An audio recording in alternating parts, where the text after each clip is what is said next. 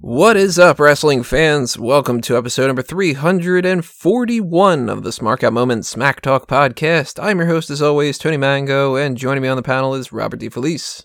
Holy hot tags, Mango. It's the dynamic duo today. Oh, and speaking of holy hot tags, we have a lot to break down this week. Yeah, we do. You know, some weeks we have nothing to talk about, and it seems like we're stretching to get 3 ideas. This week it's like, all right, well, here's everything. This is going to be a long one, guys, so strap yourselves in. But if you don't know what the hot tags are, it's our breakdown of some of the current events and the news and the gossip and the rumors and the other kind of bullshit that's going on over the past couple of days in sports entertainment and pro wrestling and anything kind of, you know, vestigial. Wrestling related. Vestigial, that's not the fucking word I was looking about. I'm fucking tired. I didn't get any sleep. And, but hey, that'll make me fun in a stupid way for this edition if I say any other stupid words like that. But we need to go back to one of the furthest ones here and talk about something that was supposed to come out last Wednesday and then it came out last Friday, which was Something Else to Wrestle, the ECW episode. They had said the reason why this didn't come out was because of controversial stuff that they wanted to edit out.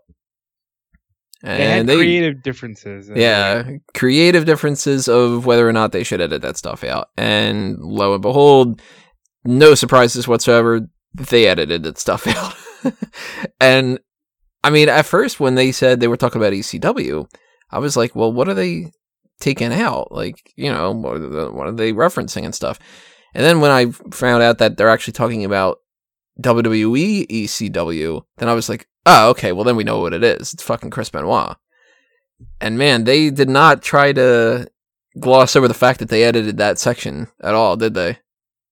No, it's a touchy thing because, you know, for me, I think the bulk of the interest in WWE ECW is that first 6-month period from when they reformed to the December to Dismember pay-per-view. Yeah. But moving forward, Benoit was going to be a major piece, but ultimately he wasn't. And if you really think about it, it's not too much to gloss over. It's just literally 1 week. And, you know, you have to get through the pay-per-view. But yeah, so we can kind of see that there are some limits as to what they will allow on the network for Something to Wrestle. Here's a fun fact, though. The original ECW, in the Vault section, is the only promotion where if Benoit is on the card, they'll say his name in the description. Very strange. Now, I don't quite hate the idea that they cut out the Benoit thing. Because I can't imagine that they would really be talking about anything that would be new. Or really any kind of insight to it. Because, like, what you they can didn't do... have any insight. Yeah. If you really think about it. They... You know, I remember that moment so clearly. Like, he was supposed to wrestle Punk. I was very excited for it. Yeah, they built it up as, like, this, like, new generation versus an old school type of guy. Like, is he going to put over the younger guy? These are the top 2 baby faces of the brand. Like, seemed like it was kind of a big deal. Yeah, and it was, you know, it was going to be a decently wrestled match. You know, I say decently wrestled because Punk wasn't at his peak yet. And, you know, they were just like, hey, family emergency kept Chris away. And it was like, okay. And then the next day, it was tragedy. And you thought, wow, this is really sad. And then immediately following Raw, it became double murder, suicide. We cannot talk about Benoit.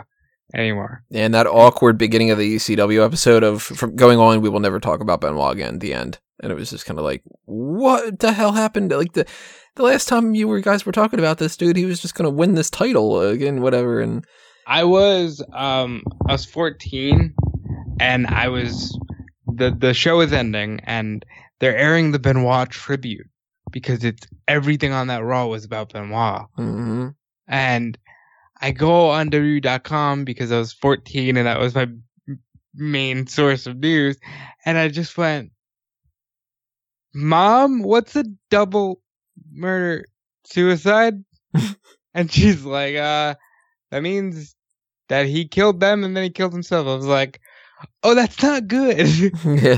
Okay. You're like, wow, this is a weird storyline. Yeah, then the next day it was like, oh, I didn't think anything of it.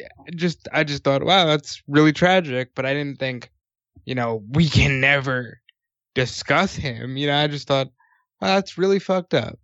And then the next night it was like, well, now that the horrific events of this tragedy are well known, we will start the healing process. And other than this speech, there will be no other mention of Mr. Benoit's name. And hey, here's ECW, CM Punk, Johnny Nitro. Very strange. And I kind of figure with like the Bruce Pritchard podcast that they wouldn't have been able to dive too well into that topic because number one, they don't know what happened beyond anybody else, really. Number two, what are they going to say? They're going to say, well, the plan was that Chris would have won the title or that Benoit would have beaten Chris, so then we would have had them fight and whatever like that. But then Benoit did what he did, so we decided that we would move on to Morrison. Really, that's all they would say for the most part.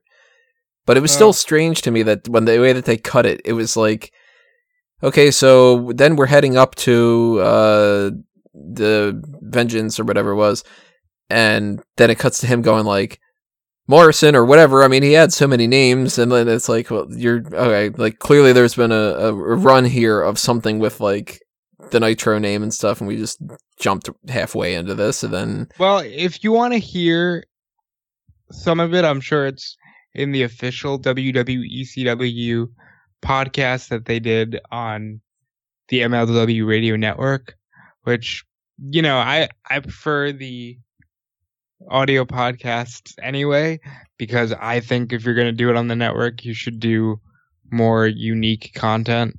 Even though the backstage stuff is cool, like here's director's cut of a DiBiase vignette. That's cool, but I've also already heard them talk about that stuff. However, one major benefit to them being on the network, though, is they don't cut out to do some kind of sponsor thing. That's true. Yeah, I'll give you that, because I do think the ads are entertaining, but they're also annoying. Like the couple episodes I listened to, I was getting so pissed when it would be like, Ted DiBiase was a real stand-up guy. You know who else are stand-up guys? The people over at LL Bean and what. And I'm like, fuck you. I don't want to listen to this. Speaking of which, I tried to listen to 83 Weeks with Eric Bischoff, and I got about like 15 minutes or so into the first episode and not digging it a ton. I like the first episode. The first two are all right. The beginning of the Bret Hart one is good. I have elected to skip over the DX Invasion / Bischoff calling out Vince because I just don't care about that. But the Jericho one is pretty good. And I think this one this week is dusty, but I haven't listened to it yet. By the way, did you know that Conrad Thompson is marrying Ric Flair's daughter? His oldest daughter? I was going to say, he's marrying Charlotte? He's marrying Ric Flair's oldest daughter. Huh. Michelle, I think her name is? Megan. Megan, okay, then it was an M. The thing is, I was listening to the Jericho podcast, and they were talking about, I think, Jericho having his first match on Nitro with Alex Wright, and Bischoff goes, Alex Wright is a guy that a lot of people liked in The Office. He's a guy that your future father-in-law really liked in The Office. And I went, who the fuck? What? And sure enough, I Googled it, and he's marrying a Flair. I think that's, like, he's living the dream, dude. Yeah, wow, I didn't know that. That's strange. Wouldn't have pictured it. I don't remember what she necessarily looks like or anything, though, or anything about her. She just looks like an older Charlotte to me. Yeah. Good for him. I like this episode for the most part, though. There's something else to wrestle. I think that it was pretty good when they kept going back and forth about the fucking zombie. Like, that was funny, with him just being like, you put a fucking zombie out there, and him trying to defend the argument, which, to credit Bruce Pritchard, I get the argument, and I actually think it's a pretty smart one.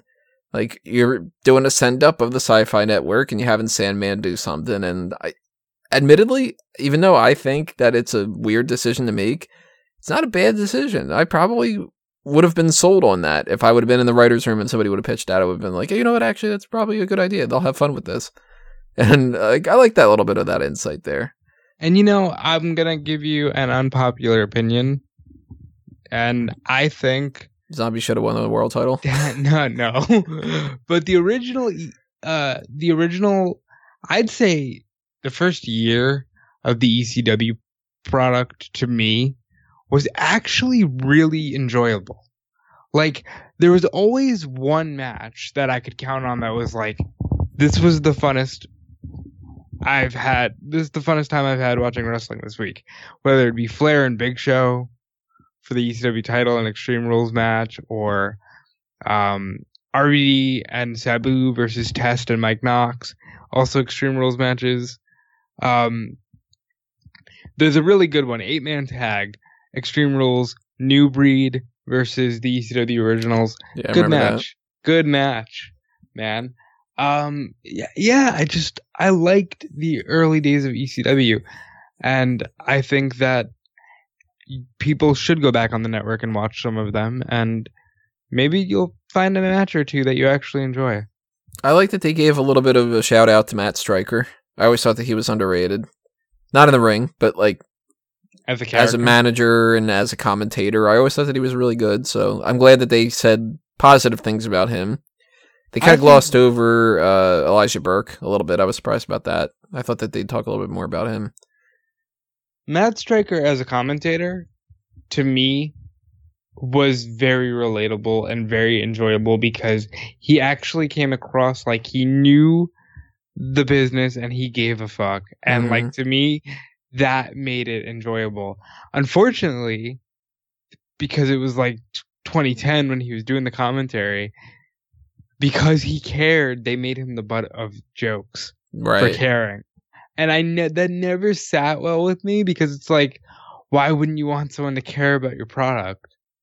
Yeah, the Royal Rumble that he marks out over all the entrances. That to me is the standout moment of him being like the most enjoyable person to listen to. And they were all like, fucking nerd. And it was like, but you literally just put the person out there for people to get excited about. Like, and the joke's on them because how nerdy and how insider is everything today. Mm-hmm. If they would have kept Matt Stryker in that position, Matt Stryker would have been the guy to take over for that Michael Cole spot. Yes. But, or the color commentator spot, to a certain degree. But he really I wish more so than anything that there can be a future where he gets back into WWE and goes and kind of fulfills that sort of role. I don't know if that'll happen, of course, because he's, been working elsewhere, and I sort of can't imagine that maybe there's like a big friendship between him and Triple H. But if there is a chance for that, I really would like to see him back.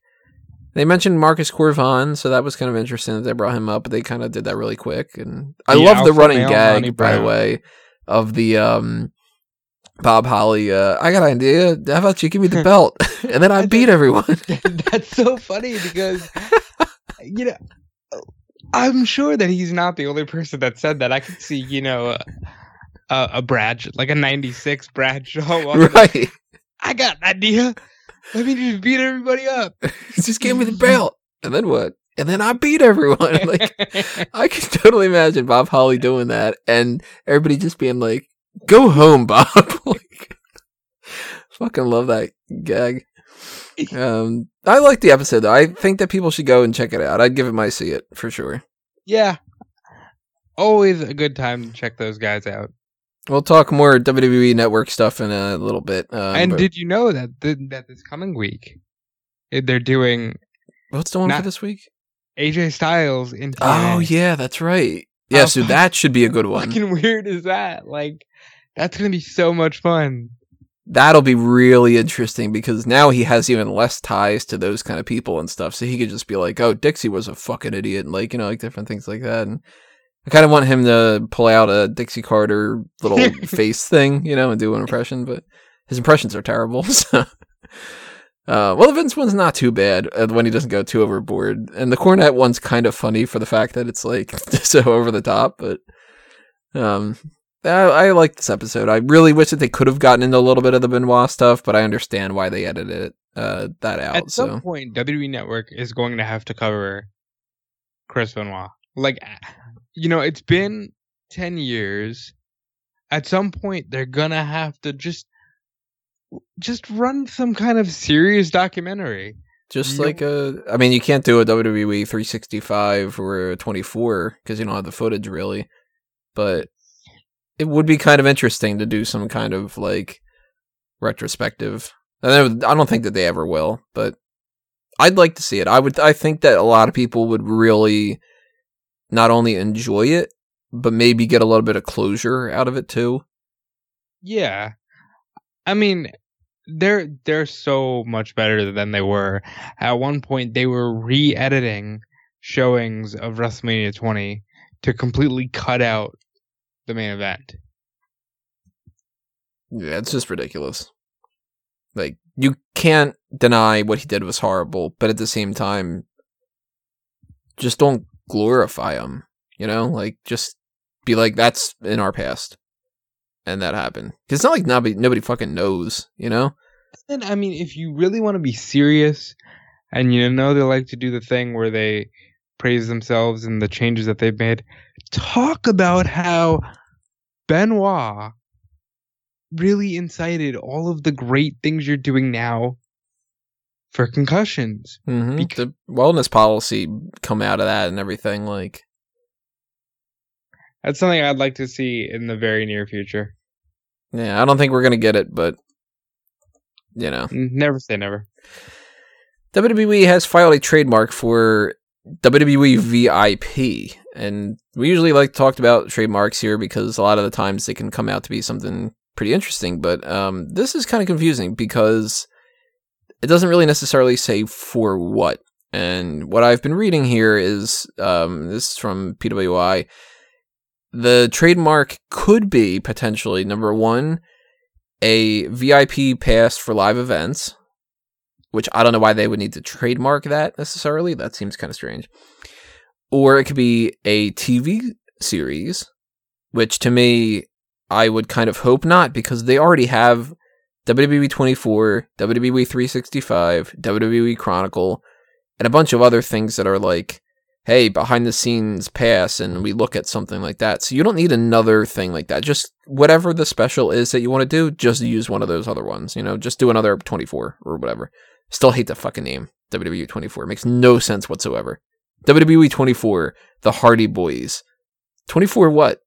24 years? 24, like, what? It's so goddamn dumb. I think it was supposed to be, it started out with like 24 hours because they would only do the one day. Like, yeah. Here's WrestleMania, here's Raw 25, but now they're branching out into things that don't make as much sense. Once a year, do WWE 24 WrestleMania and follow the day of WrestleMania. And then for everything else, WWE Insider or something like that. I don't know. But the other thing is that it could be that tiered WWE Network. That's system. The one I'm hoping for. And with that idea, they had said before that they were thinking of, I think it was a 3-tier thing, right? It was the maximum option, which was the $9.99 or $15.99. I think it was $9.99 though. Was everything that you normally get, but that you could have another one that was like $5.99, and you only get like the live events or something like that. Do you remember offhand? I only remember that the upgraded one is allowing next day access to Raw and SmackDown, and that's the one that I want. I would pay pretty good money for next day access to Raw and SmackDown.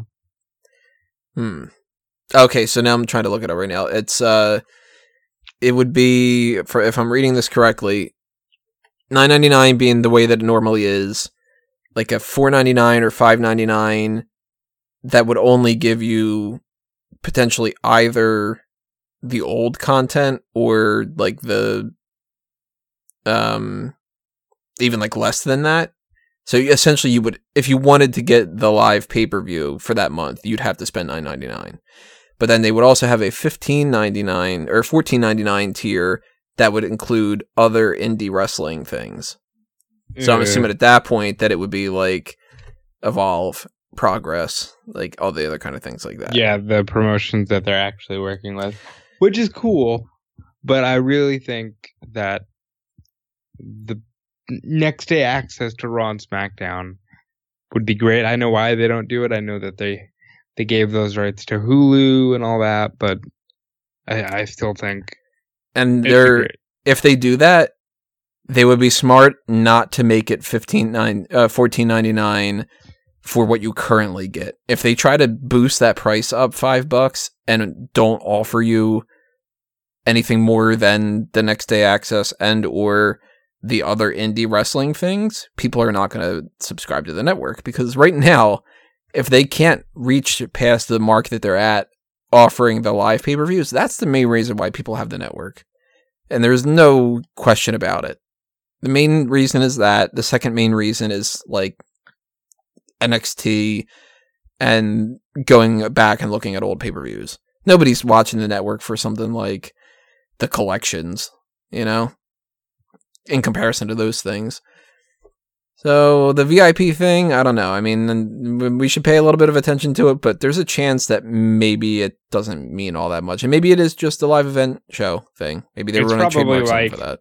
Here's our new virtual reality concept where you can watch pay-per-views in virtual reality because you're a WWE VIP. It's like you're in the front row, but you're not. That actually, yeah, that could be that.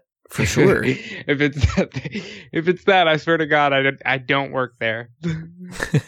I would not put it past it. That sounds exactly like the type of name that they would go with for that. You know, you want to see like if it would be like if you were a VIP. Well, all you got to do is put in your fucking 3D glasses and whatever. That very well could be that, because they have been testing that virtual reality thing.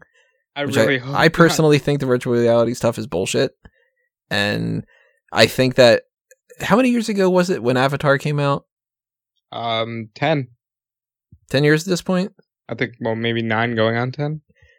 That kicked off this idea of doing 3D movies, and then everything was 3D. And then the movie theaters realized maybe people don't really necessarily like 3D. And now we've seen this, like, kind of moving away from that kind of format. And now virtual reality is the thing, and that's going to be like, if the next thing is going to be virtual reality, that's not going to last either, because I went to see Deadpool 2 in one of those 4D things, not knowing that it was a 4D thing. Caroline bought the tickets, and she was like, wait, why does it say 4D on this? And I'm like, oh, we're going to get hit in the face with water and stuff throughout this. And it took me out of the movie.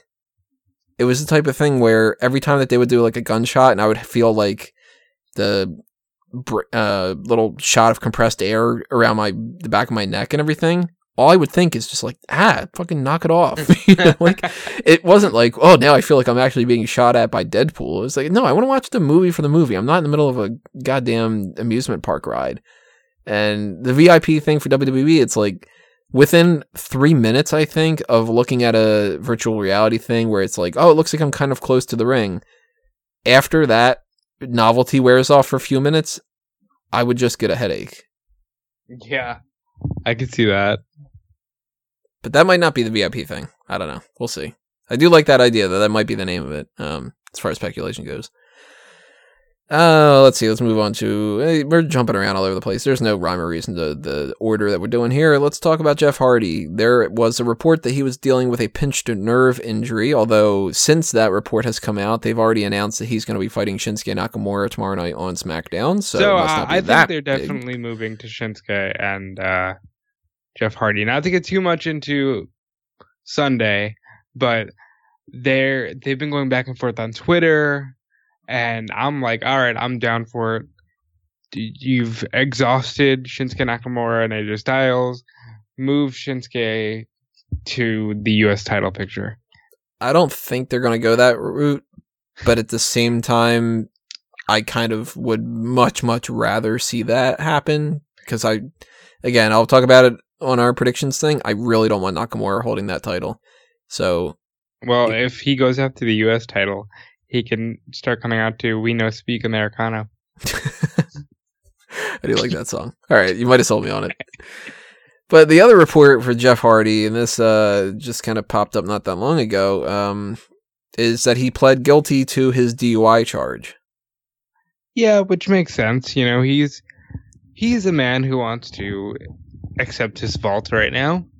And can you really deny it? He fucked up, and, you know, he's gonna do the right thing, and I'm okay with that. And obviously, DUIs aren't the biggest thing in the world to WWE.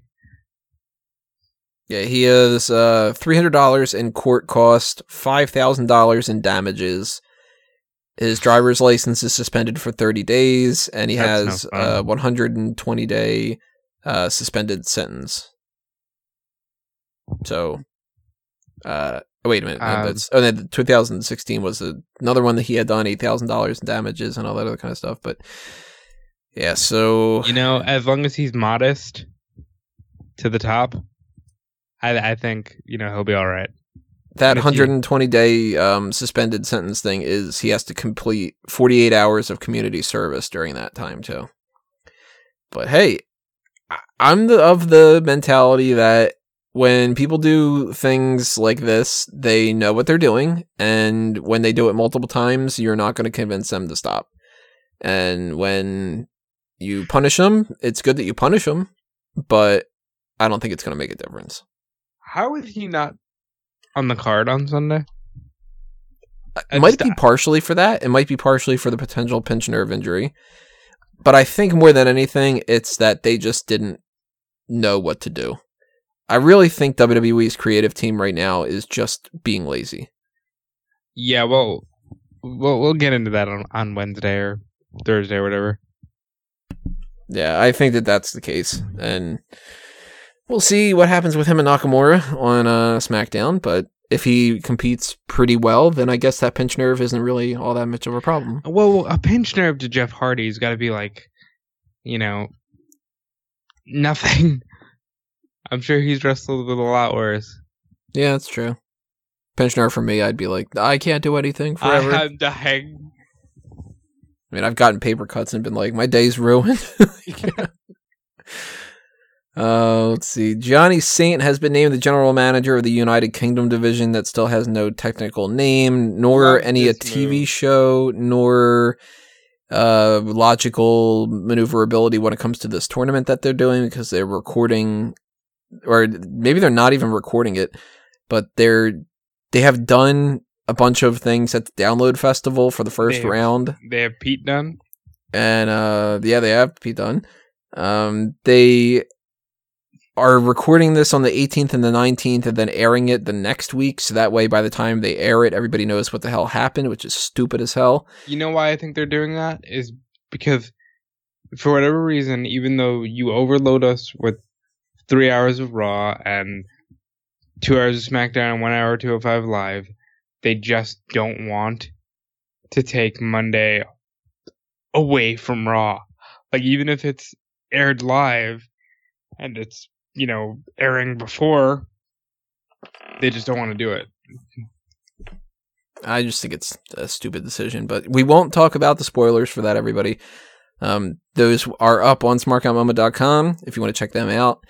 And but the thing to talk about is the Johnny Saint thing, and also another thing. We'll get to that in a minute. But Johnny Saint, I have no idea who he is. All right. I wish Callum was here. We could take the bulk of this. Yeah. I've never heard this guy's name before, I think. The major world of sport wrestling, which is what a lot of people associate classic British wrestling with, Johnny Saint is like a pioneer of this really fast-paced grappling style. I'm going to try to send you a video because it's so good and it's so smooth and it's scary for how long ago it was, but he's an absolute legend. And yeah, great move by WWE. And a lot of people, Callum included, don't want to see WWE take over everything. I don't want to see that either. But what I think is happening is Triple H grew up on old school NWA, and I think he's trying really hard to make WWE a new NWA style hub for pro wrestling. And moves like this are why I'm perfectly okay with it. He's honoring the history and the culture of UK wrestling, and it works. I still am concerned that they haven't announced a name or a show. And I'm assuming that that's probably going to happen, during the whole tournament thing, but that still kind of makes me hesitant to trust any move that they do. I'm okay with the UK title being the secondary title on NXT for now. I mean, I've said before, I hate the North American title thing. So, I am when it comes to that. The other thing when it comes to the Download Festival is we've gotten a renaming of Nixon Newell. She is now Tegan Knox, and she's also injured again. So her career has not gotten a chance to get started because she came in and right before the Mae Young Classic, she got injured. And now that she is just recently gotten cleared to be able to start fighting again, she's injured. Well, maybe her luck will turn around when she heals up. Knocks on wood.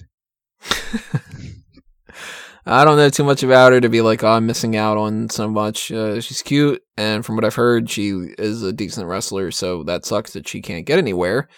But I can't be like, damn it, man, I can't wait to see her do blah, blah, blah. I don't even know what her finisher is. I do like the new name, though, Tegan Knox. It sounds a little bit porn star-ish, but we're not playing superstar or porn star right now.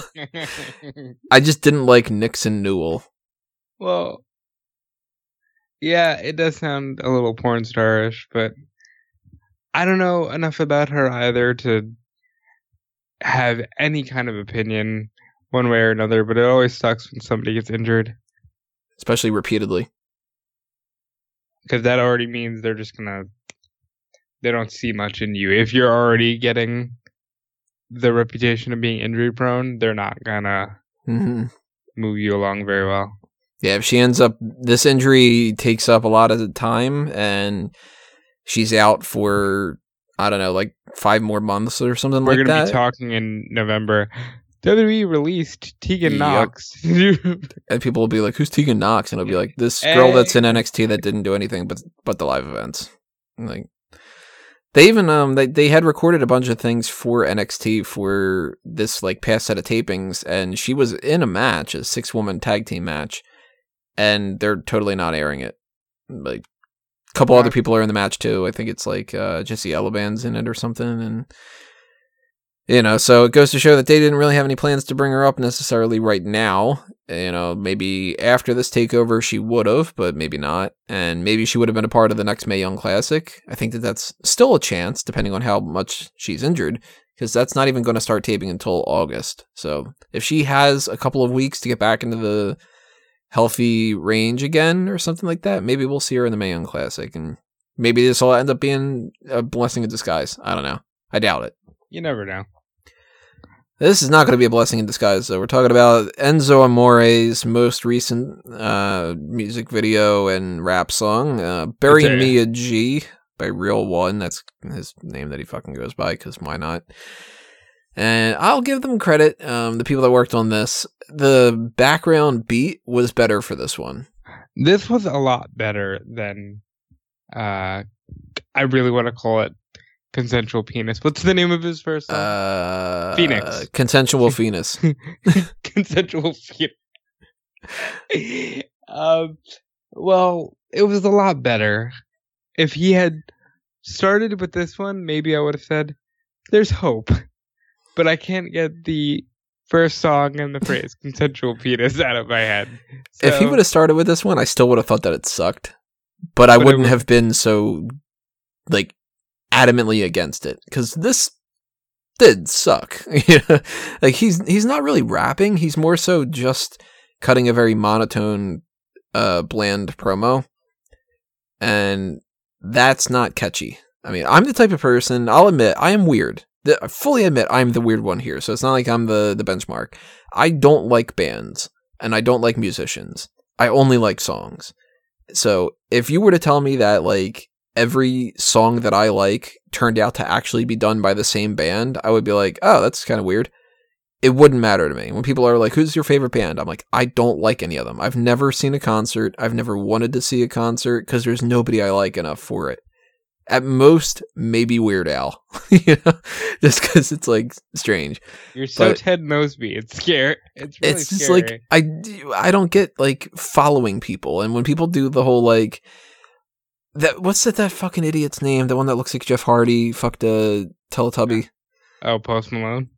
No, he's weird looking too. But 6ix9ine. 6ix9ine. Yeah, that fucker is like. Why are you going to follow that guy's career? His song, that one song that Drew had sent me, admittedly is catchy. It's stupid, but it's catchy. But if you were to tell me that that was done by Jay-Z, I would be like, all right, like it doesn't matter to me. So removing Enzo Amore from the equation, if you just showed me this and I didn't know who Enzo was, I would be like, this is dumb. Knowing that it's Enzo, and looking at the lyrics afterward, because I couldn't understand like half of what he was saying, because it's just, when you've got poor grammar in your rapping, I tend to immediately like, you lost all credibility in me. The lyrics that stood out to me, I wrote them down. They ain't wish me luck. Wait, they ain't already fucking lost me. They ain't wish me luck on my future endeavors because they knew I wouldn't need it. I've been street and mistreated. I'm still the realest champ, bitch. Yeah, add the bitch in there. Why not? Because I ain't never been defeated. All right. Double negative. So, wait, ain't never. Hold on. Is he like still trying to piggyback off of WWE and basically saying, I never lost the Cruiserweight title? I guess so. Which is like, you were booked not to lose. Yeah. Like it was fake. It was fake fighting. Which you had no problem exposing in your first video. It's bury me a G. I was like, Tupac has a song with the same name, and isn't that like sacrilege when somebody who's nowhere near that level just takes the name? Maybe he's wanting people to actually bury him, and he's just kind of like stealing that away and inviting anybody to kill him. Yeah, I feel bad because, again, I really liked him in wrestling. I thought he was a great character. I thought he was one of the only characters. Like, let's be honest, He was cool. Even the backstage stuff, I was like, that's great. You never hear stories like that anymore. That's awesome. But yeah, he seemed like an asshole to me. Like, but I won't deny that. But that, like, and this is because I've heard and listened to so much shit about classic wrestling that when you see how calm and how loving everybody is towards one another, it's just like, wow, what a different landscape than the one I always hear about, where it's like, and people would have shot each other for a spot on the card, and but they wouldn't have fought Haku. And that's sad but true. Like, you hear those stories. This guy would take a bullet, but he wouldn't fight Haku in the bar. Haku recently in an interview, he was just kind of like, I don't know why everybody says I'm the toughest guy. I'm not the toughest guy, but sometimes people fight you, and you have to just like basically fucking kill them. And it's like, Jesus, dude, like. I love Haku. They should have given him a world title just for that. I got an idea. Give me the belt. And then what? And then I beat everybody. Legitimately. And then everybody's like, all right. Just give it to fucking Haku. Fucking Enzo, though, like, if he does another one, it'll be on the hot tags. Like, we'll follow this because it's hilarious, but it's just hilarious in a way that it's awful. Well, you know what, Tony? If you don't agree with him, then you can die first, motherfucker.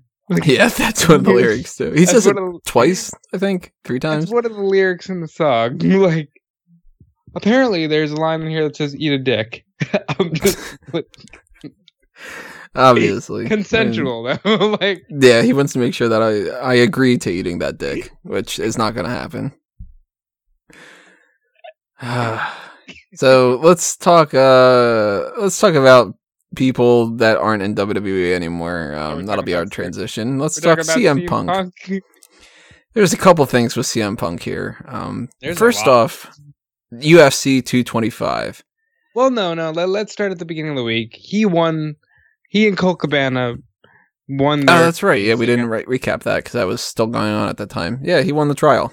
Which absolutely in every right he won the trial because, they looked at the doctor. They listened. I don't know if they listened to the podcast, but they heard the arguments and they said, "Wait a minute, your life hasn't been affected by this at all. You're still working, right? Nothing negative happened to you. You're just mad that they said some bad things about you." It really did come off as they were like, "All right, what's your lawsuit about?" Well, he was tarnishing my image, and he went on this podcast, and he said things that weren't true. And then people are like, oh, all right, that's a matter of opinion. Okay, but what did he say? Well, he said that, like, I had done these things, whatever like that, and it's really affected my career. Okay, well, in what capacity has it affected your career? Are you, like, did you lose your job? Well, no. Did you lose your clients? Not really. Do people still respect you? Yeah, for the most part. All right, well then, what way did it fucking affect your career? It made me sad, and it was happening around Thanksgiving, and I couldn't focus on my fucking turkey dinner. And it's like, okay. And actually, I believe it dropped on Thanksgiving. Yeah, that was one of the notes that I had read that I was just kind of like, this is funny to be like, and it just struck me from my fucking holiday with my family or whatever, and it's like, all right, number one, I'm of the opinion that holidays are overrated, and they're very much marketed more than they are experienced for a lot of people. I enjoy family time when I can, and I totally value that, but at the same time, I think that people put a little bit too much pressure on that. Like, realistically, if, my birthday's coming up, June 24th. If somebody gives me a present on June 23rd because they can't be around me on the 24th, I'm not going to be like, you missed my birthday. For the most part, I don't even fucking care about my birthday. Like, that's one of those things. So when people go like, I'm going to sue you for $4 million because you fucked up my Thanksgiving, it's like, okay, it's pretty ridiculous. Well, Nick from WrestleZone was in the courtroom, and he told me that he believes Eamon wanted $4 million from both of them. Yeah. That's even worse. Insane. I think maybe if the number was a little more reasonable, maybe it wouldn't have been like, such an easy case to call, but fucking $8 million for a podcast that didn't even really affect your career? Right. For a podcast that said somebody's opinion after they had been released from a company, and it's a podcast. It's not like he did some sworn affidavit type of testimonial against him, or that he went on like a campaign of like, everybody should make sure that this person's fired, or picketed outside of his office, or it's like he went on a podcast and he just talked about like, this is my experience. Whether or not Punk is true about that kind of a thing in all regards, and whether or not he paints himself in a better light, that's arguable. I have no reason to believe that he lied. Like, he said plenty of times in that, episode, he's like, listen, I was a miserable prick and I was not easy to deal with. Mm-hmm. But they had He probably shitty didn't. practices. Yeah, he probably didn't lie about anything. He could have misremembered some stuff. He could have sort of had like a lie of omission of like, well, maybe I could have done this to make it better for myself, or maybe I ignored the doctor's advice here. Like there's things like that, but it's like fundamentally it seems like the case was I got my feelings hurt and I want $8 million, and it was just like this is ridiculous.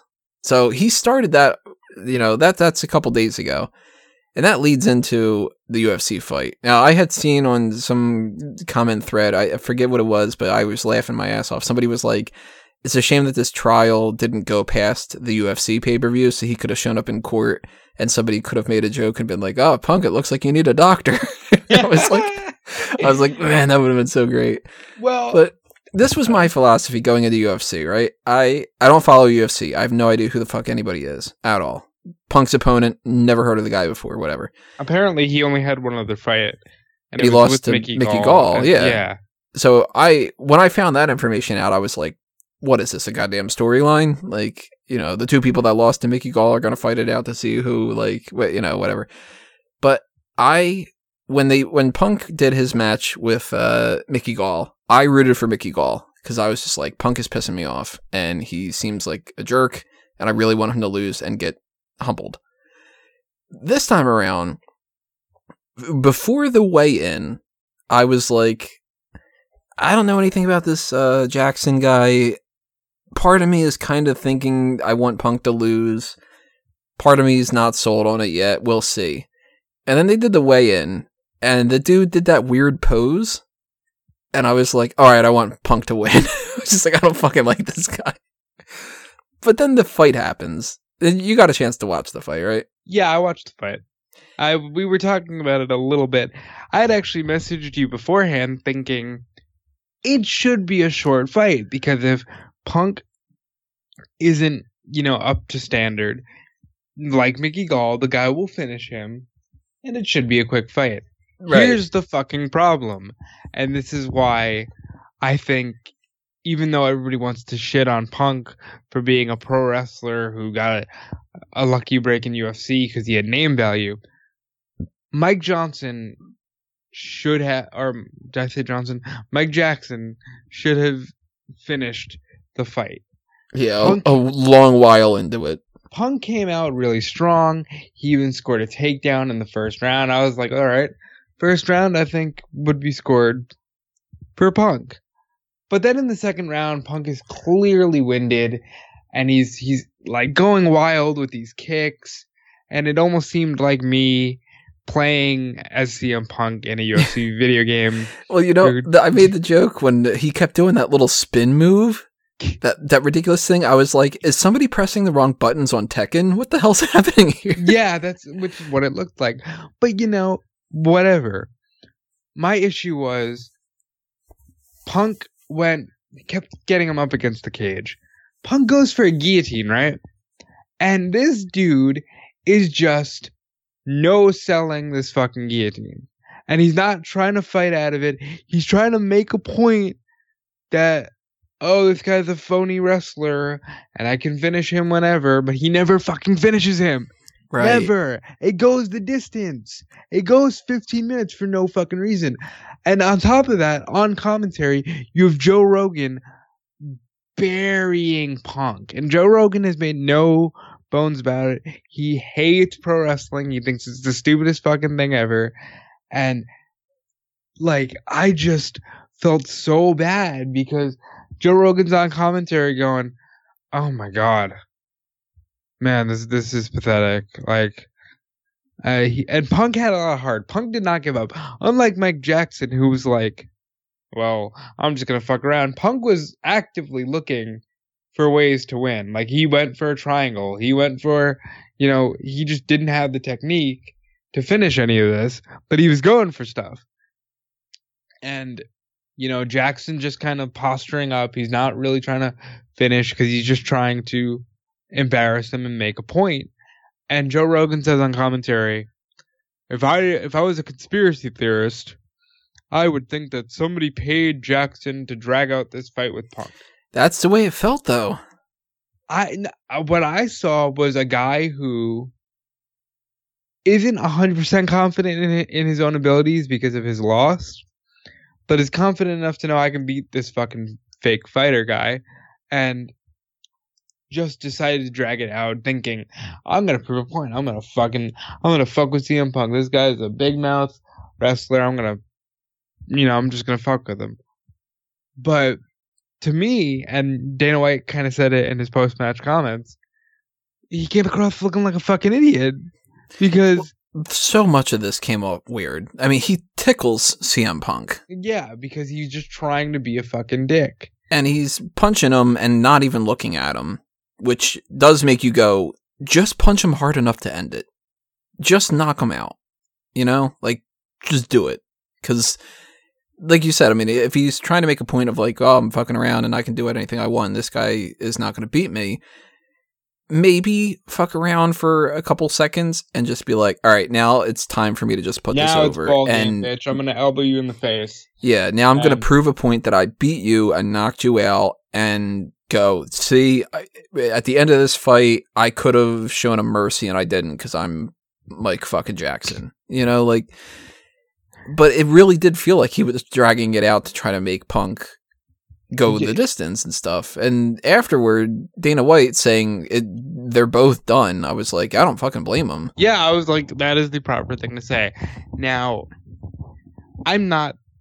You or I both. You just made the comment of you get a paper cut sometimes, and you're like, oh, my day is ruined. Yeah, I'm about as much of a fighter and as a unicorn is a real animal, but. To me, if you're in a real fucking fight, finish the fucking guy. Like, that's what was pissing me off. It's like, at least Mickey Gall got it done in a minute and 45 seconds or whatever the fuck. Because he takes his career seriously. You're trying to make a name for yourself, fucking around with CM Punk, and you just came off looking like an asshole. He probably thought if he was a douchebag enough that people would start thinking of him as like a new Floyd Mayweather type. Yeah. And it's like, instead you just lost your spot in UFC. And unless he, gets some kind of big like media reaction to it, which the media reaction is about Punk because nobody gives a shit about this Mike Jackson dude. The whole reason that he got any kind of spotlight was because he was fighting Punk. Yeah, the only reason you watched his fight is because he's fighting CM Punk. But okay, Punk wanted to try MMA. I think a lot of the reason he wanted to, by the way, is because he was in a business where everything was, everything's fake, and he wanted to boost his ego by saying, "Look, I'm a real fighter." Yeah, I don't even know if it was an ego trip. I don't see Punk as being an egotist, but I think he was just like, man, my entire gripe with this company is that it was all, puppeteered. I want to see if my own abilities can do anything for me. And, I don't know. I think maybe he feels satisfied with himself. He chased something. He got it. He's probably feeling the best he's ever felt. I think, unfortunately, if he tries to make a comeback in wrestling, that stigma will always linger. Well, he has been saying, like, no, I'll never go back for wrestling and stuff, which is like, you never say never. And now that UFC seems to be off the table for him, I don't know what he's going to do. I will always hold out hope for Punk wrestling the same way I will always hold out hope for a guy like Steve Austin to do one more match. Just because if you can, please do. I was a huge fan of Punk. I know you're not. I liked Punk. Until he left WWE and started acting the way that he was acting, I actually really liked Punk. I believe that he was legitimately one of the last guys to have it all. Like, he could talk, he could work, everything Punk did was really good. And I think he's one of the last guys who could do all of that really well. And I think to shit on him, as we're going to talk about in a second, isn't necessarily the most fair thing in the world. You know? I don't know. See, I kind of see a little bit of a reason for that stuff, but it's dicey because it's kind of like your opinion can be swayed by certain things, and based off of the way that you're looking through, like whatever lens you're looking through it, it can change your opinion about it. Because when some people are saying like, what do you think about Punk? And I go, well, I really liked him when he was in WWE. And then they go, what do you think about him in UFC? Then I would go, oh, he's awful. And then you would go, what do you think about him as a person? And I'd go, well, I never met the guy. And then it's like, well, what do you think about him from the interviews you've seen? Oh, he seems like a dick. And then it's like, it's like it changes and stuff. So with one thing that I think that it kind of bugs me a little bit is when people keep going, well, you can't deny that he has a lot of heart and you should just be, this is a very optimistic point of view where people say a lot of things in the lines of like, he had a lot of heart and you got to respect him for it. I don't think I have to.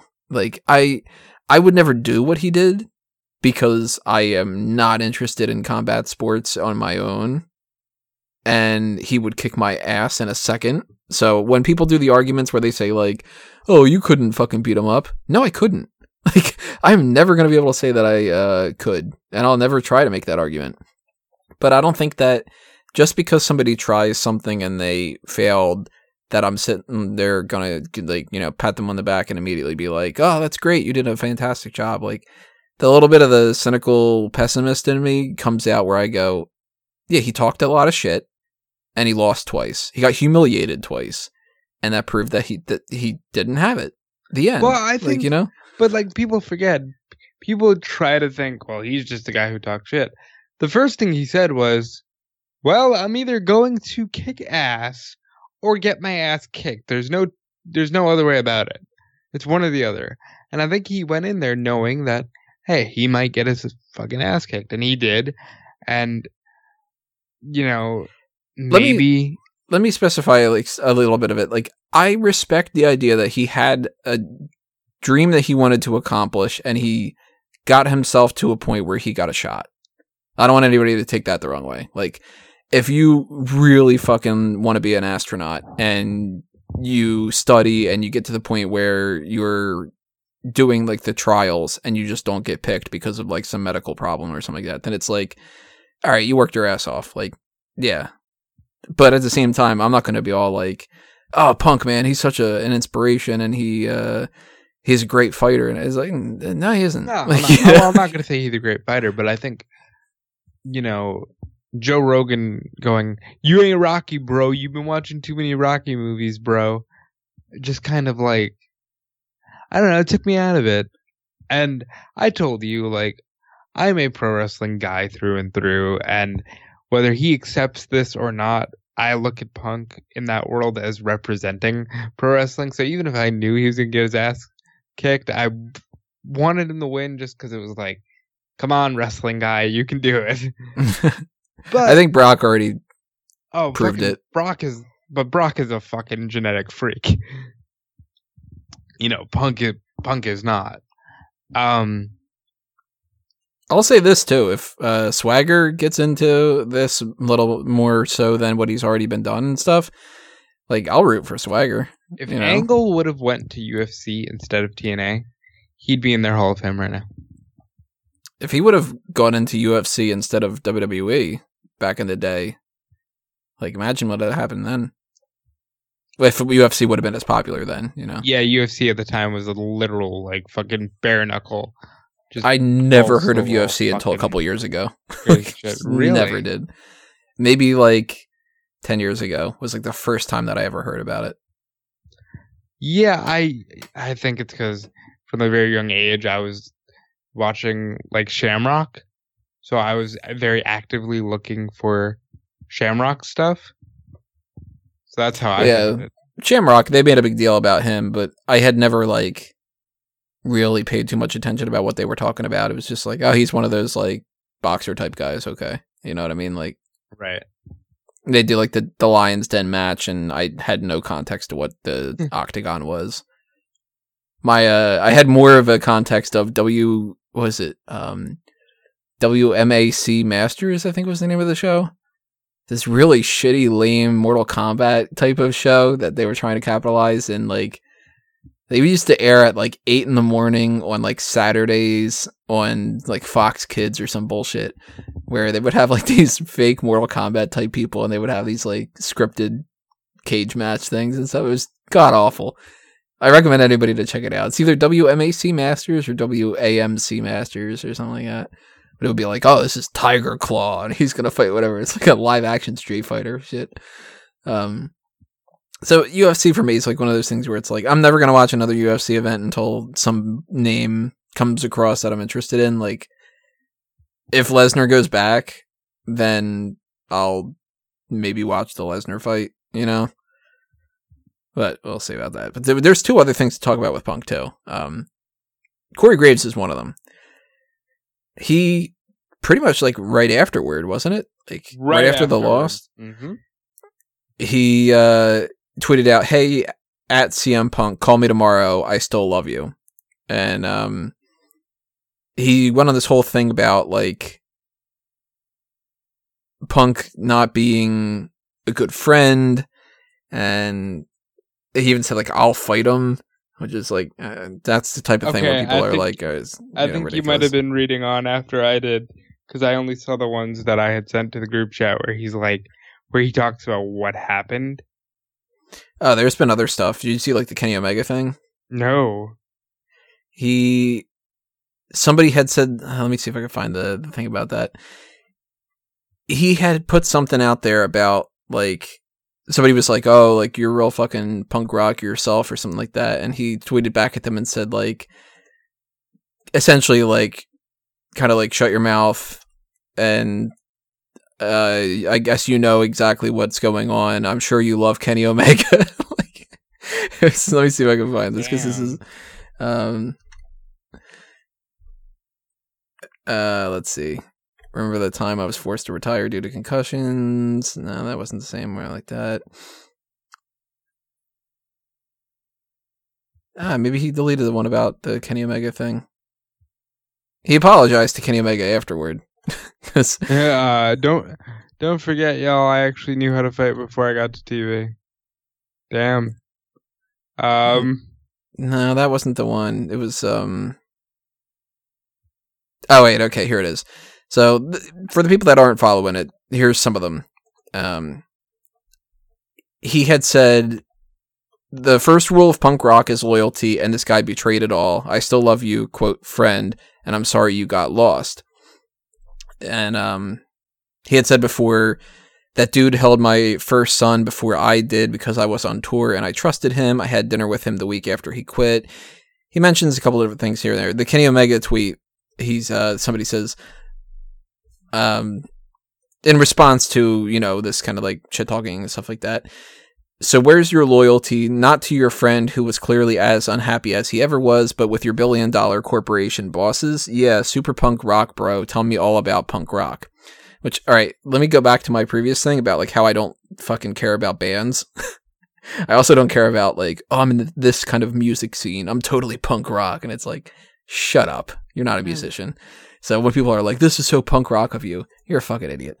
But he responds to that person. He says, my loyalty, oh, would you like the before or after? I've got both. I mean, one can only be shit on by their, quote, best friend for so long before they smarten up, no? But it's cool. I'm sure you love Kenny Omega, and you know more about this business and friendship than I do. Which I thought that was really fucking funny. And a little bit afterward, he put, oh, and sorry, Kenny Omega, for dropping your name in a negative manner. You're rad. Congrats on your new hardware. And Kenny Omega's like, hey, no worries. Yeah. I like that, though. And he essentially, the picture he puts out there, which Sean Ross Sapp did a little bit of an interview with him too, clarified a couple things. From what I gather, this is what it is. Maybe you can fill me in a little bit, or if I got the wrong opinions. Basically, he and Punk were really good friends. And after Punk left WWE, Punk gave Corey Graves and a bunch of other people an ultimatum saying, you either leave WWE or you're not my friend anymore. Yeah, I don't buy that.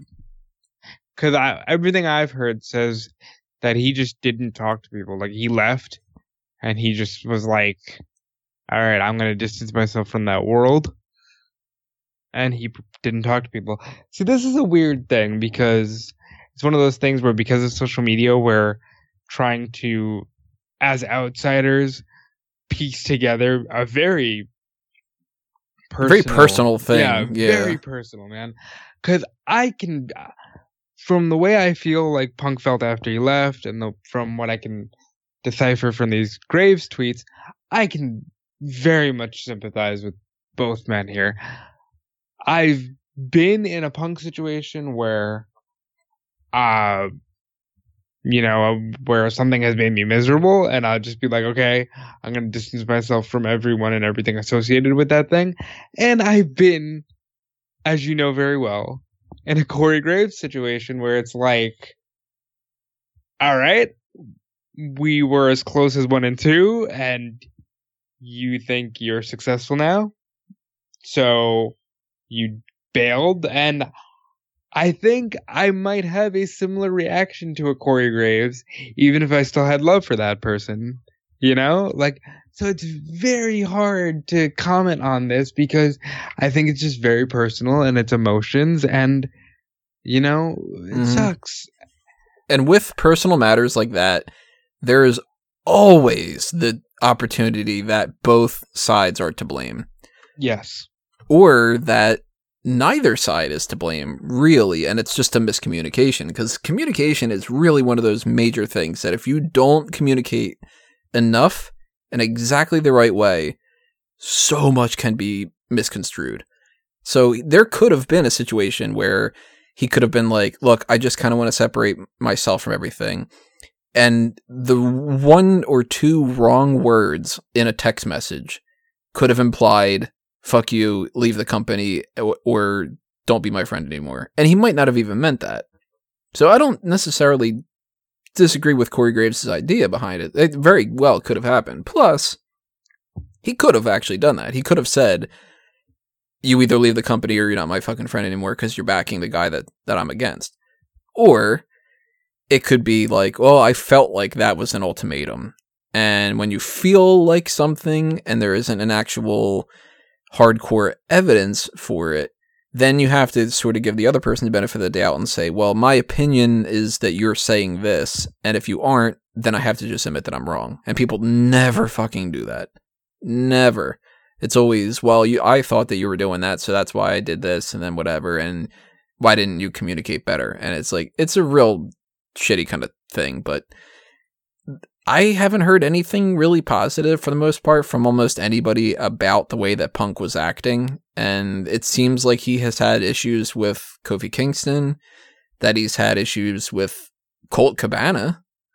Have you ever been through a really shitty breakup or a really shitty firing or something? See, I don't know, because I look at the way that ex-girlfriends and I have interacted, or friends of mine that I've lost contact with and stuff, or just not like friends anymore or whatever. And for the most part, I guess I haven't, because it's either been amicable or I'm of the opinion that like nothing as horrible has happened that I wouldn't be willing to be like, all right, look, that happened, but like, why don't we try to move on past it or something? Like, I don't know if that means I'm a nicer guy or. Well, I think there's always that option here. I think very well Punk could say, I'm sorry, it was a shitty time for me, I was a dick, but I still have love for you, let's move forward. Hey, look, if Shawn Michaels and Bret Hart can hug on in WWE, anything can happen. And even though it seems like Bret's still kind of pissed. Those two, I was going to say Bret's still a little bitter about it. Bret's like, I'll hug you, but I'm not going to fucking talk to you. You're not coming over to my Thanksgiving dinner, remember? But it's weird because, like we've said, it's a personal issue, so none of us, and even not even to specify, none of us are friends with these two. even if you are friends with these two, it's still not really your you business still to don't comment. know. 'Cause, And yeah. yeah, I mean, I could be friends with two different people and they can be having an argument and I still have no idea what the argument's about, because nobody knows what anybody is like outside of beyond the closed doors that they can see. Yeah. So I would not advise anybody to take either side 100%. Although you kind of make your decisions based off of what you can see. And I think a lot of people just choose on who they like and what they like. Like, I have a friend who's like, yeah, Corey Graves is a dick and I'll never like him again because, you know, he's an asshole and he tries to put himself out there and put himself over for things. And again, just totally talking from a social media context and what they see. And I don't like that. The only reason I'm even talking about it now is because, you know, it's what we do. We're making a podcast here. But I hope it works out for them. I hope they can rekindle their friendship or kind of come to some mutual agreement. And, you know, Punk seems to be in a healthier place in his life. Yeah, he seems like now maybe he's got at least a little bit of closure on some things. And I think that Corey Graves was kind of kicking somebody when they were down, which isn't going to help their relationship. But there's always a chance that people just go and hash things out. So I don't want to hear if they start being chummy again. Oh, it was all a work. You know, it's never a smart idea to be very emotional and take to a very public platform. Right. Especially when you're in the public eye and you're one of the voices of a major promotion. That's currently in litigation with this Well, guy. no, to be fair, they weren't in litigation. The fucking doctor, without any backing, you know, tried to sue them and said, I want $8 million for my feelings. And for that matter, we're making fun of the Chris Amon thing. I don't fucking know that guy either, so it's like... Yeah, he might whatever. be a good guy. He just might be like a... And I feel like there's a little bit of karma on me because I just today got my first ever summons for jury duty after talking about all this like trial stuff. And I'm like, all right, well, if it comes down to it, I guess I'm going to figure out a way to get disqualified because the way that I'm opinionated, I'm pretty sure they're not going to want me. You know? Yeah. If they're like, so what's your opinion about such and such? I'll be like, all right, I've got opinions. And then they'll be like, we don't fucking like you. Well, I've got opinions.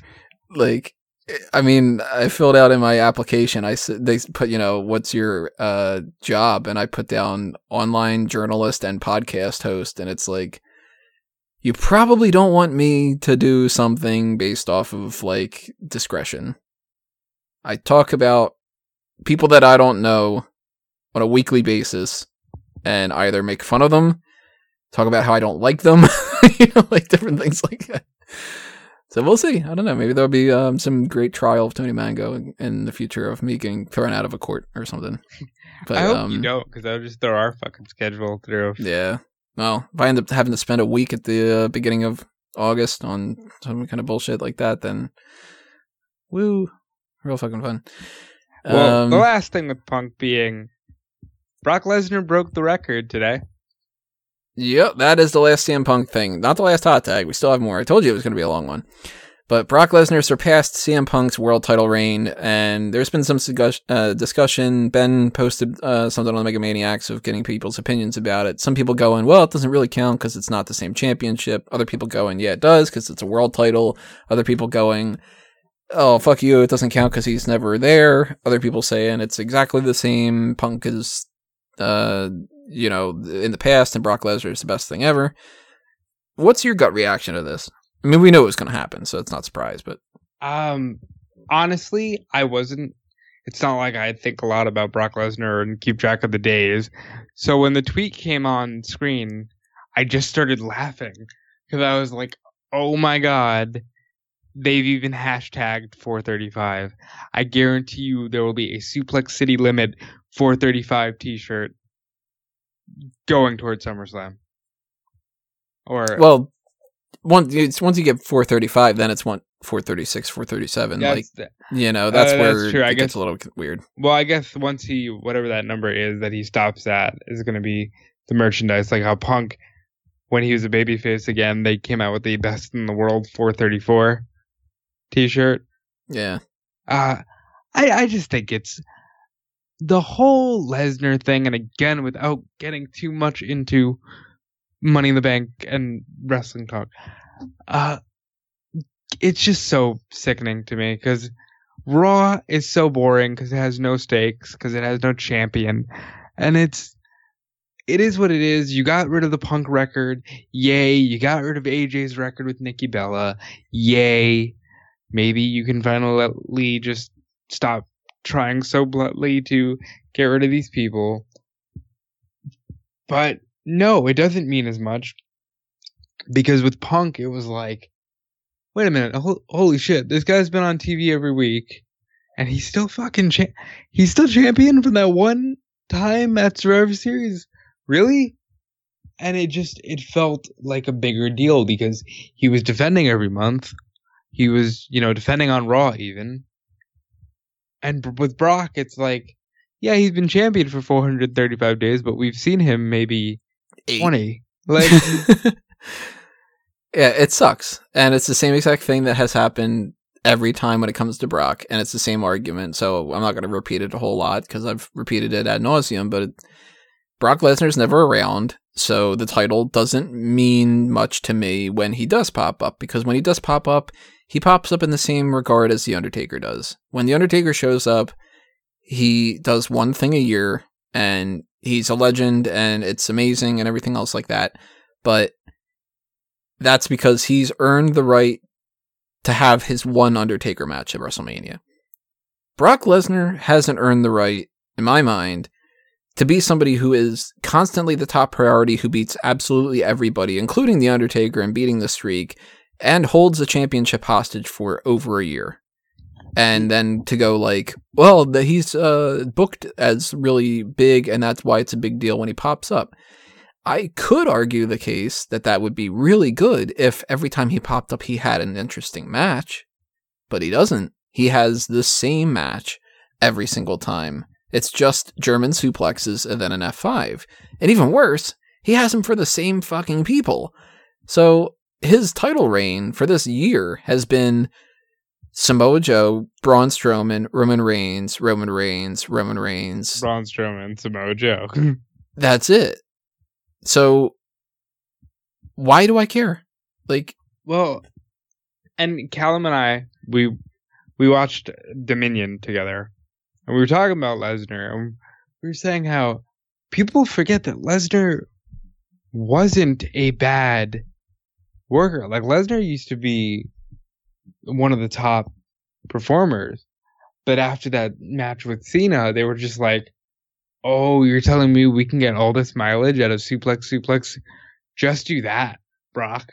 Like, and I don't put it past him to just be like, fine, I'll totally phone it in. I don't have to do as much, and I get paid the same, and why would I bust my ass? I think there's an element of Lesnar that likes being in WWE. Like, the one time I really saw him have the time of his life was the night after he won the title from Cena, and he just kept telling Brock, he kept telling Paul, say my name again. Brock, let's do it again. And he was just like having the time of his life. Was that the, hey Paul, say something stupid? No, that was the year before, which was funny. I thought that was funny. Which was just the weirdest thing. But even then, like right before the Cena match, he was still trying to be a worker. And it was just like, now it's just, oh, he's suplexes and he's not around, but he's got this belt, which is supposed to be important.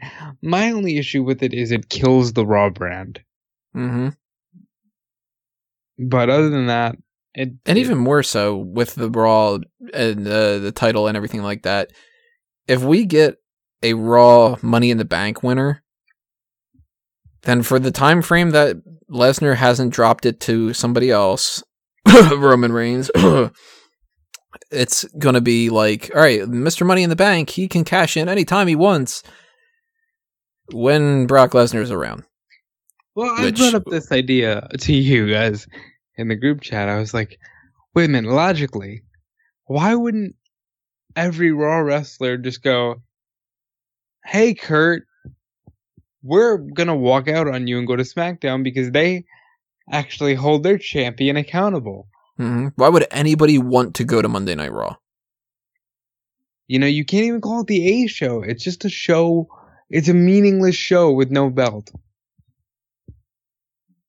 Especially since they went through all this trouble with The Miz to try to bring the Intercontinental Championship back. And if it weren't for The Miz, the Intercontinental Championship would not mean as much as it means right now.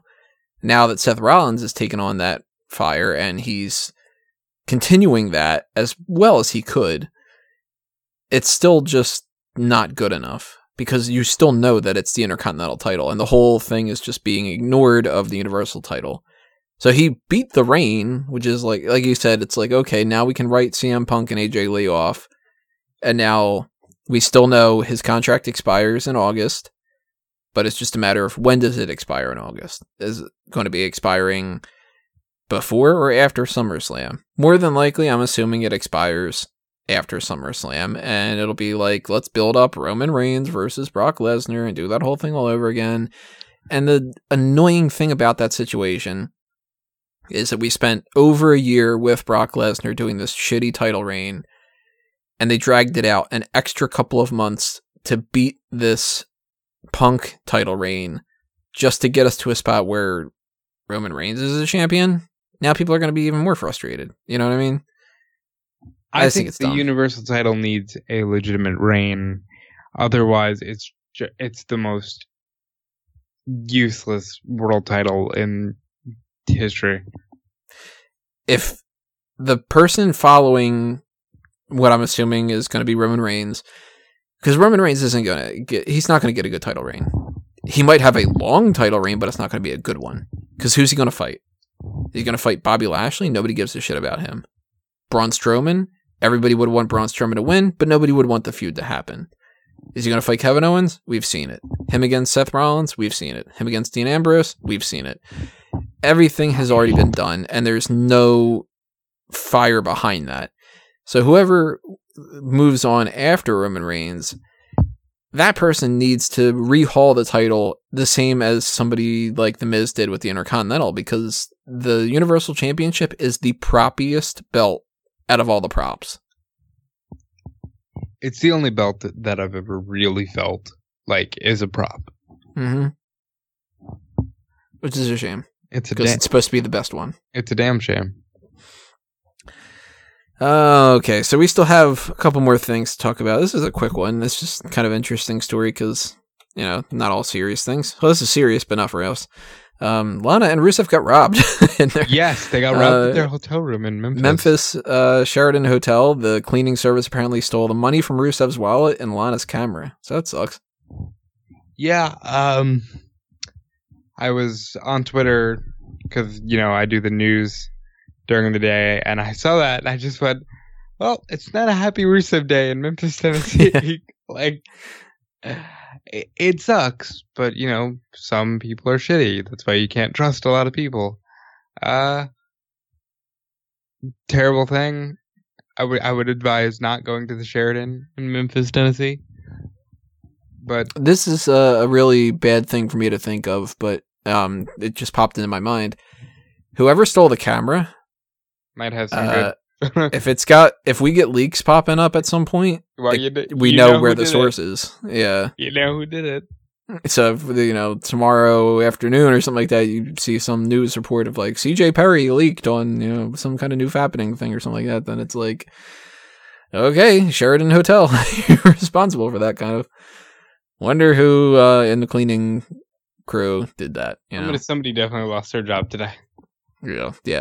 You know that the Sheraton are not happy with that negative press, and they shouldn't be because they employed somebody who stole something. So, also kind of curious whenever something like that happens, when like somebody steals or like that, and they risk their job. It kind of makes me go, well, they must have stolen from plenty of other people too. Unless this person was just like, I know who that is. I'm gonna try to see if there's something on this camera, and hey, they're WWE superstars. They gotta have money in their wallet. Well, that's the money thing is even more concerning to me because it's like the camera thing. I could think maybe they were like, oh, I can steal like Lana's camera and maybe she's got some pictures on there or whatever.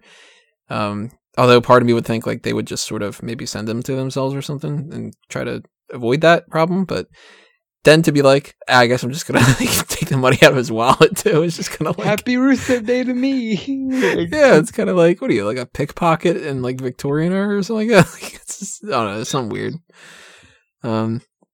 That's a kind of random thing. Another sort of random thing to pop up with, we couldn't find this, but you had said something about like there's a WWE short coming out.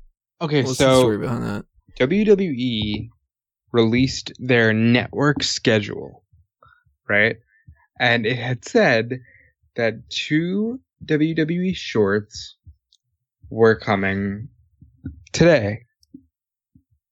And then I looked on the website and I couldn't find these WWE shorts. Yep, can't find them anywhere. Maybe it's popping up tomorrow. Maybe just a glitch and there is nothing. I don't know. Well, I'm looking back. Yeah, it says 2 new episodes on Monday, June 11th. And that is today. And yeah, I don't see it. A couple other things that you had mentioned to me that I am actually unaware of. Noam Dar is coming back with a millennial gimmick.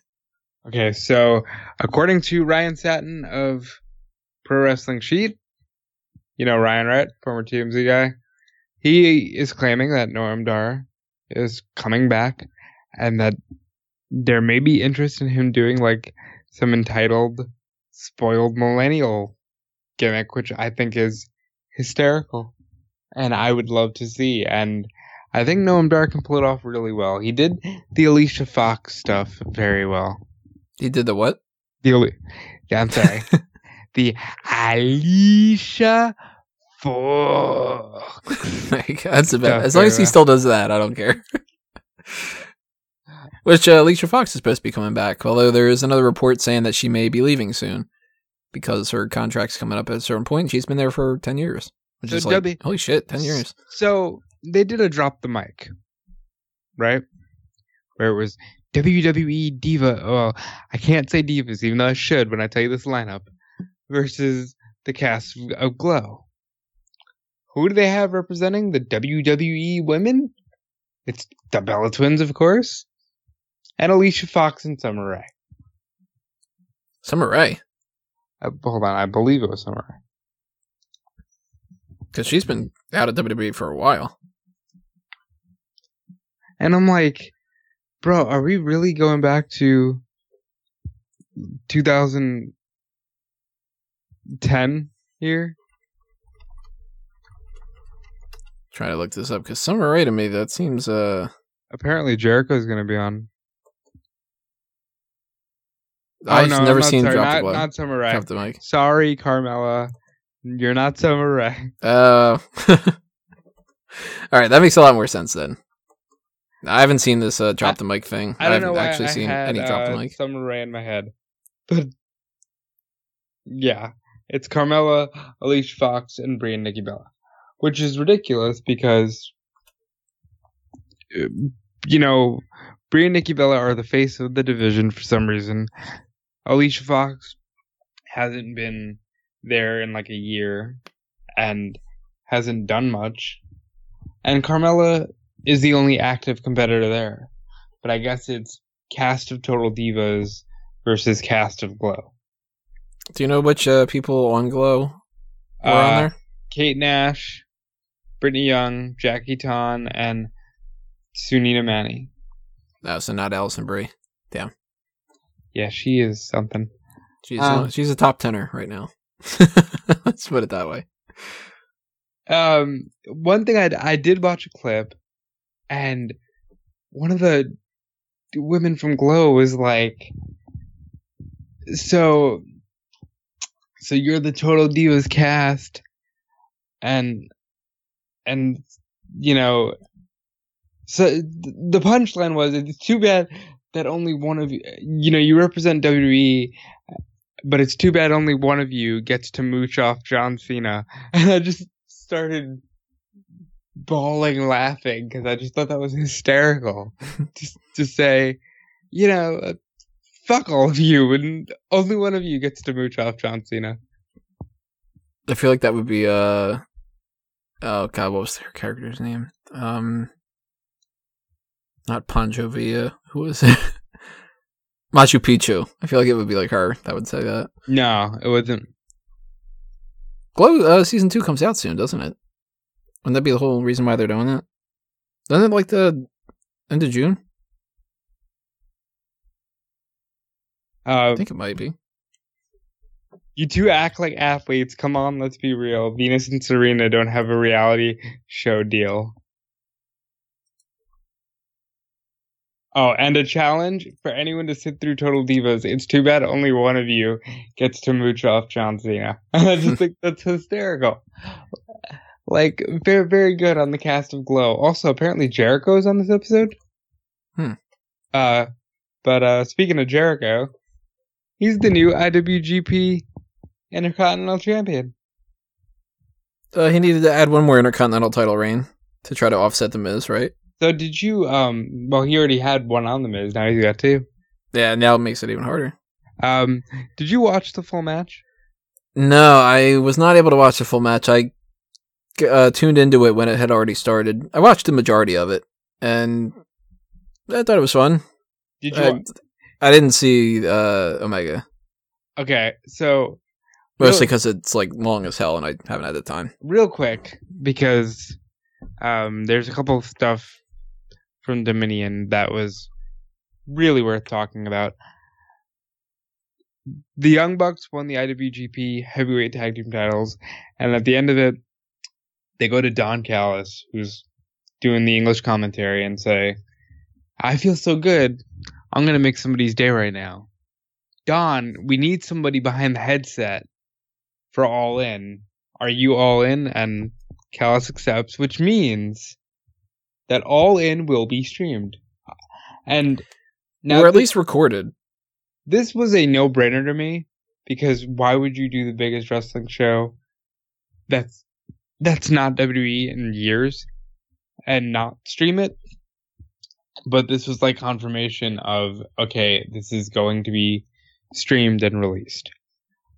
Meltzer, I listened to the Observer radio after that, said that this is a big deal and there's going to be TV people there and this might lead to some huge things. Now, outside of that, Tetsuya Naito and Chris Jericho had an absolute fucking war. And I should mention, I watched this 5-hour show with our colleague, Callum Wiggins, and for two people who are up at 3 a.m. and 8 a.m. respectively, this show flew by.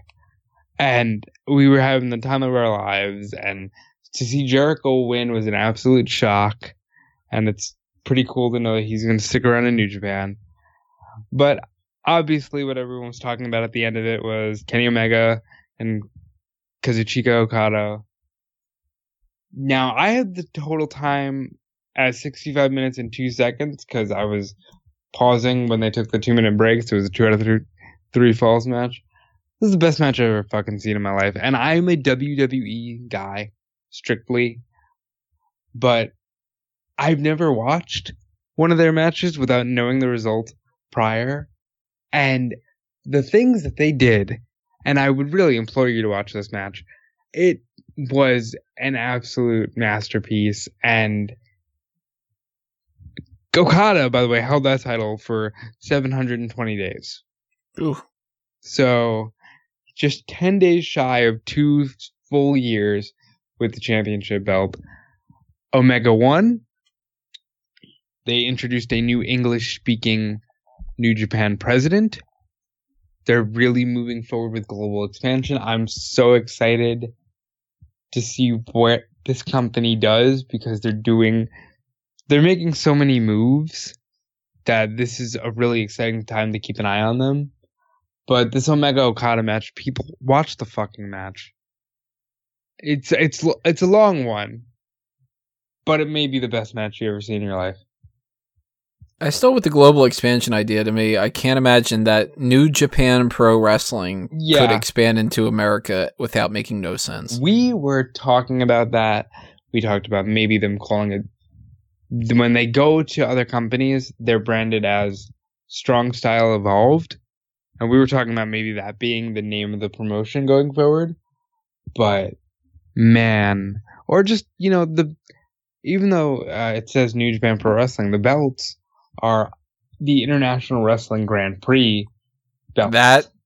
That sounds like a legit company then. I wouldn't be surprised if they go for that. If you pitch the idea of the International Wrestling Grand Prix, that sounds like it's on par with World Wrestling Entertainment. It's going to be very interesting to see where they go moving forward. I'm glad All In is being streamed because you already said that we'll do a preview and a post show, and I'm super excited for that. I wish I could go to Chicago for it. When is it? It's September 1st? Yep.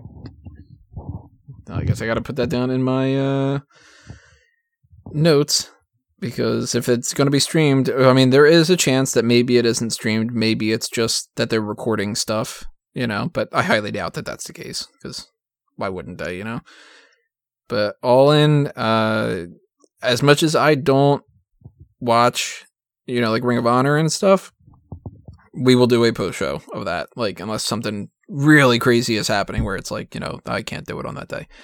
But that's a Saturday. I'm pretty sure I'll be fine.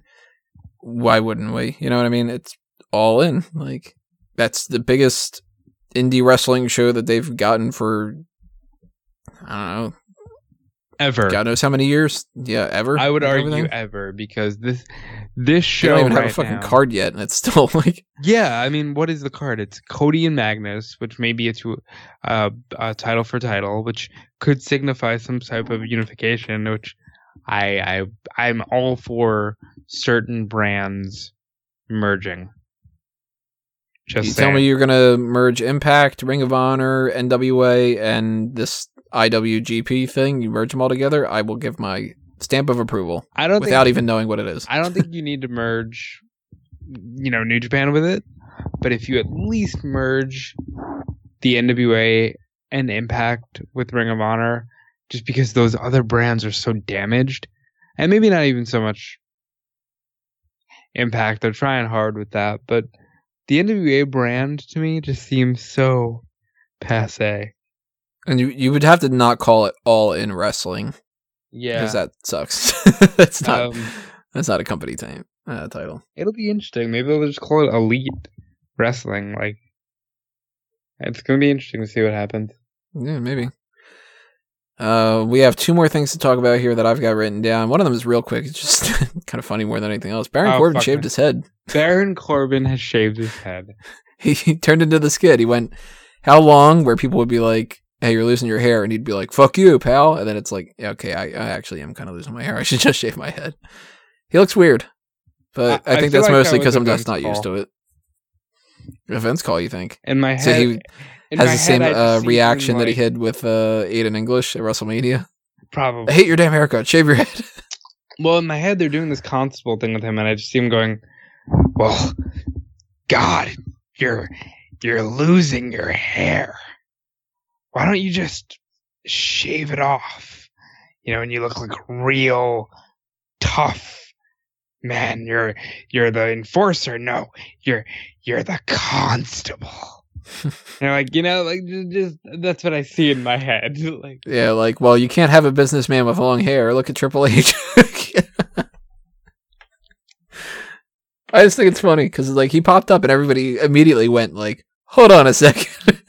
I just went, no, I liked the look. It was a different look. It didn't look like, like I said, he looks like Lars Sullivan to me, but like with a better face and tattoos. It's going to take a while for me to get used to it. I was thinking like if he would have done anything, he would have trimmed it to a short haircut, not just flat out bald, but some people look better bald. I haven't seen him enough to make a judgment for it yet. I don't know. Yeah, who knows? Maybe we'll end up really getting used to it. And our final thing to talk about here, this is the most recent thing, unless something else has happened, and I probably should double check to see if there's not like some report or something crazy.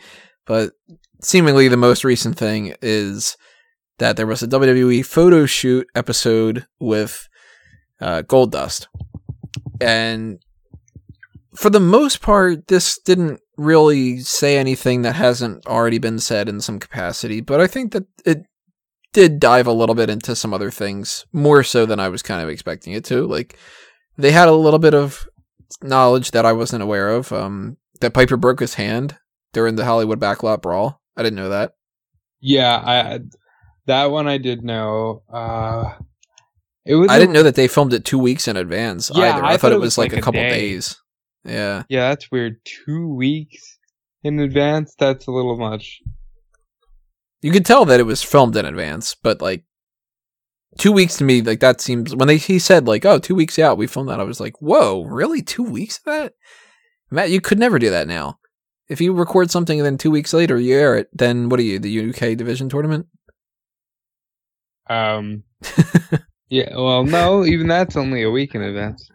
I don't know, just make it a joke. But for the most part, the episode I thought was pretty good. It was just like, here's a little story about this, here's a little story about that. Not the most informative, not the craziest stories. They didn't spend a lot of time on the WCW side of things. They spent a lot of time on the Goldust character. They don't really, but sometimes you could. Like, I would like to see more of that side of things. Maybe do a WWE photo shoot of like Sting, you know, and not focus on his terrible WWE side of things. But I liked it. I think that people should check it out if they want to, if not just for the section where he's talking about Ahmed Johnson, because that part's funny. You know, the original Goldust character to me is one of the better characters, and people say, well, the original Goldust doesn't age well because, you know, you're getting cheap heat and trying to get people to be insulted by him acting like a homosexual, and I just think it was good, and I think it would even work today. I really do, because I think you would legitimately have a split crowd of an LGBT community who would idolize him. He would be the biggest baby face. And then you'd have, let's just, for a lack of any other better term, call them Trump people. Mm-hmm. Like, and he would be the biggest heel. Yes, it would be so good. Velveteen Dream, I would kill. I hope they up the ante with the sexuality on the Velveteen Dream. And they need to do Velveteen Dream versus Goldust at some point. It has to happen. Yeah, but I really liked it. I like Goldust's character. I think the electrocution thing with the Tourette's, and he's like, you know that Booker T is gonna be the new world heavyweight cornbread. Damn it, cornbread. And it's like, oh. People think that's offensive too, but that shit was funny when I was growing up. I don't know. It was just funny. But I guess that's it. So I'll end it on this. Chat me up, Tony. What's your favorite Goldust match or memory? Well, I went to In Your House Mind Games. Wow. That was the first WWE show I ever went to. Wow, that's iconic. And seeing that Goldust appearance, like, that always kind of stands out on my mind. Not specifics behind it, but I do remember, like, sitting in, like, the second tier and being all, like, you know, like, surprised I get to see The Undertaker come out and Goldust come out and Mankind and all that. Like, when people mention Goldust, I tend to, like, immediately jump right to that kind of, but I don't know. I also kind of think, like, that time frame more than anything else. So then I start getting into, like, the artist formerly known as Goldust. Then I'm just kind of like, yeah, that's kind of fucking weird. But I don't know if I have a standout match that I can think of. I really liked the Brotherhood with him and Cody Rhodes. I didn't like him and Stardust.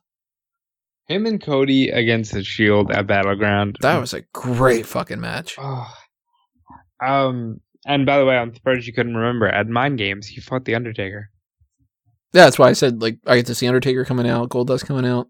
Like, but I don't remember specifics behind like exactly how the match ended and stuff. Well, they fought in a no holds barred type deal, and something with the urn happened. I'm pretty sure. No, because Bearer was with Mankind that night. Again, I know way too much.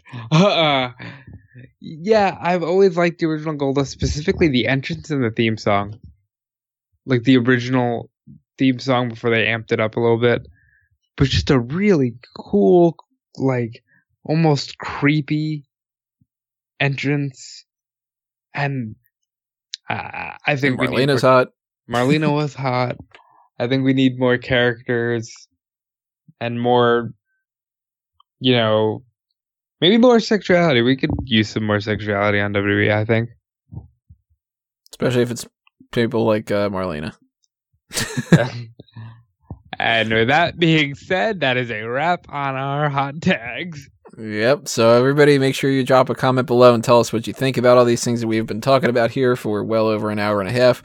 Very long hot tags. Tell us how much you despise when Tony doesn't do these by himself because he keeps it to 20 minutes. Oh, then those 20 minutes end up being me going, my opinion is this, and that's the end of it. Nobody has a different opinion, and fuck it. The end. That kind of a thing. So it's better when I get that. As far as other things for you guys to be aware of, hit that subscribe button and ring the bell for notifications, because coming up this week, we've got TakeOver and Money in the Bank, which means we've got predictions for both of those. And then on Saturday and Sunday, the TakeOver and Money in the Bank post shows for obviously the events themselves. Also, this isn't podcast related yet, but Friday, the day before TakeOver, that is when the preliminary round of the Sexiest Superstars tournament is being posted. I already have all the information up there.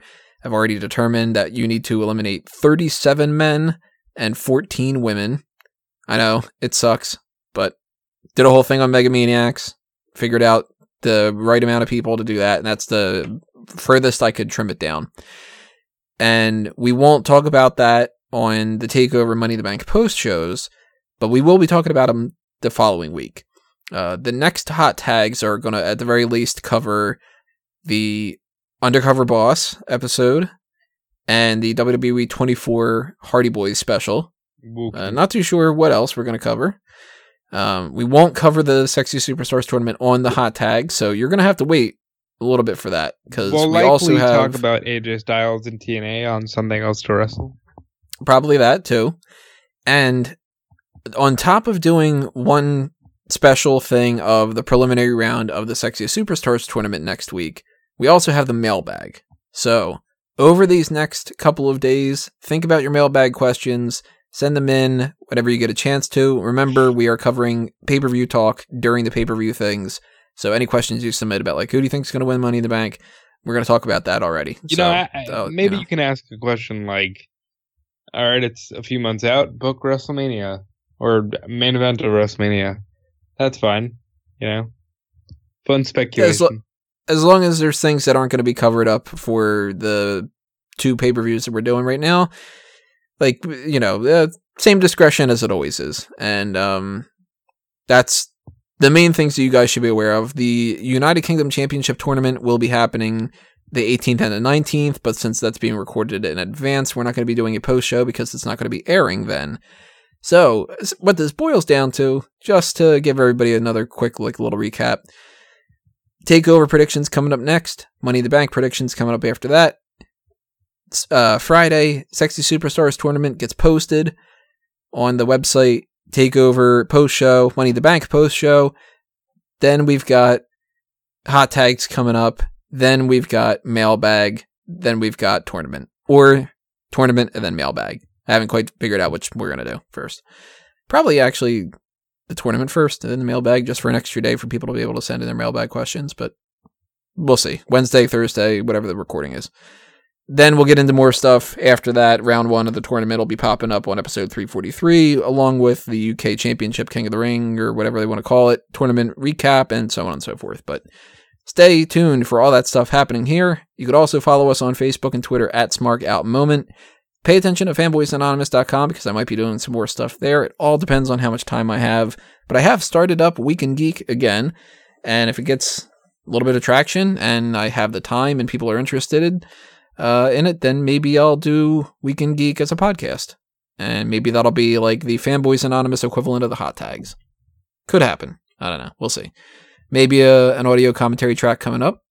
Potentially Jurassic Park. I don't know. So stay tuned for Fanboys Anonymous too. Follow Robert on his things over there on Twitter and elsewhere. Anything you want to toss out? At Dude Felice. That's DUDEFELICE. Stay tuned to WrestleZone.com because when I'm not doing stuff for Smart Out Moment, I'm doing the news for WrestleZone.com. Stay tuned to the Triple Threat this week. It's a Money in the Bank preview. And yeah, that's about it. Buy a t-shirt at tpublic.com/SmartOutMoment. Juventud Pornhub parody. Get it. I've thought of a couple other little designs when I couldn't sleep last night. Maybe I'll work on them. Maybe I won't. I don't know. We'll see. So maybe some more designs coming up soon too. But thank you all for listening to this 2 hours of this kind of talk.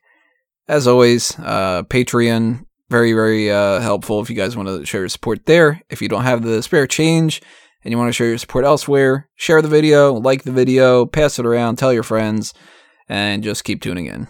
Thanks again for listening, everybody. This has been another Smart Out Moment, and we are being counted out.